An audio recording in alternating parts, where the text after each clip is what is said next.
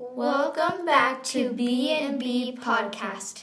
I'm Peyton. And I'm Kelsey. And today's guest speaker is, drumroll please, Maya. Hello, Maya. We are very glad to have you here with us today. Yes, very excited. Thank you for having me here today. So I heard we are going to talk about Old Ephraim. Yep. Should we get started? Yeah, let's bring on the questions. Okay, so who is Old Ephraim?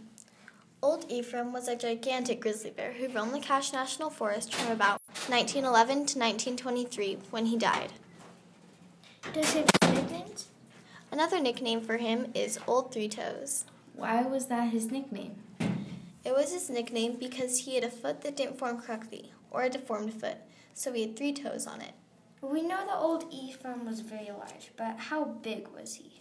He was 9 feet tall and 11 inches tall, and he weighed approximately 1,100 pounds. Wow, I didn't know he was that tall. Was it easy to track him?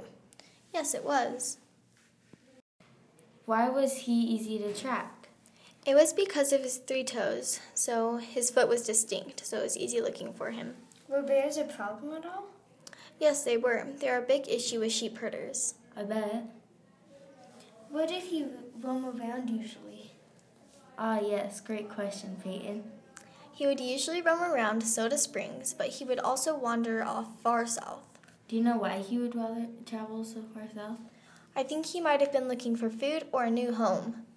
Sounds about right. So let's skip a little bit to the end of his history. When did he die exactly? He died on August 22nd, 1923.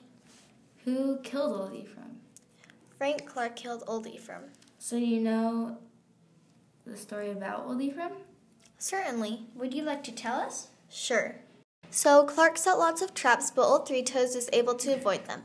Finally, when he was caught very early, he stood up and clawed down the 8-inch diameter tree. That is very precise. Yes. Yeah, after he died, they wanted to be really exact so that their story seemed more realistic. Anyway, he clawed down the 8-inch diameter tree that the trap was tied to. He then ran up a hill with the trap still on his foot. Clark had to fire all of his bullets before he finally dropped to the ground. Wow, so how did Frank Clark feel about killing Old Ephraim? Well, after the fact, many years later, in fact, Clark said, "I sat down and watched the spirit depart from the great body, and it seemed to take a long time.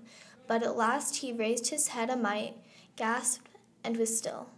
Was I happy? No. And if I had to do it over, I wouldn't kill him. I could see the suffering in his eyes." Whoa. Hold on. That is too sad. Yeah.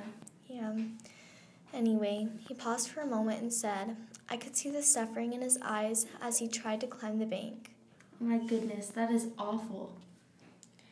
If I'm correct, Old Ephraim had his own monument? Yes, he does. I have not been to it. I want to go really badly, though. I have been there, and it was cool, but nerve-wracking. It almost feels like the scene in Brave when she follows the wisps. I have not been there either.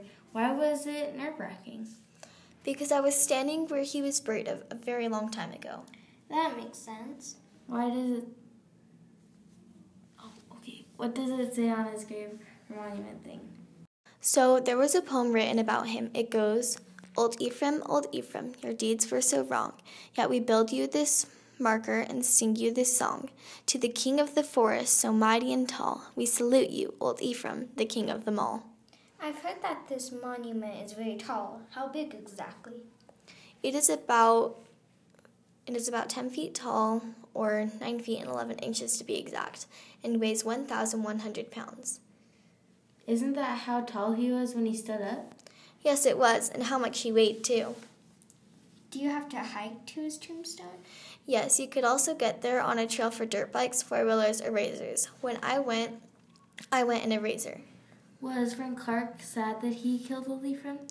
Yes, he regretted it very much, but he is pleased that he is respected by a monument in his honor.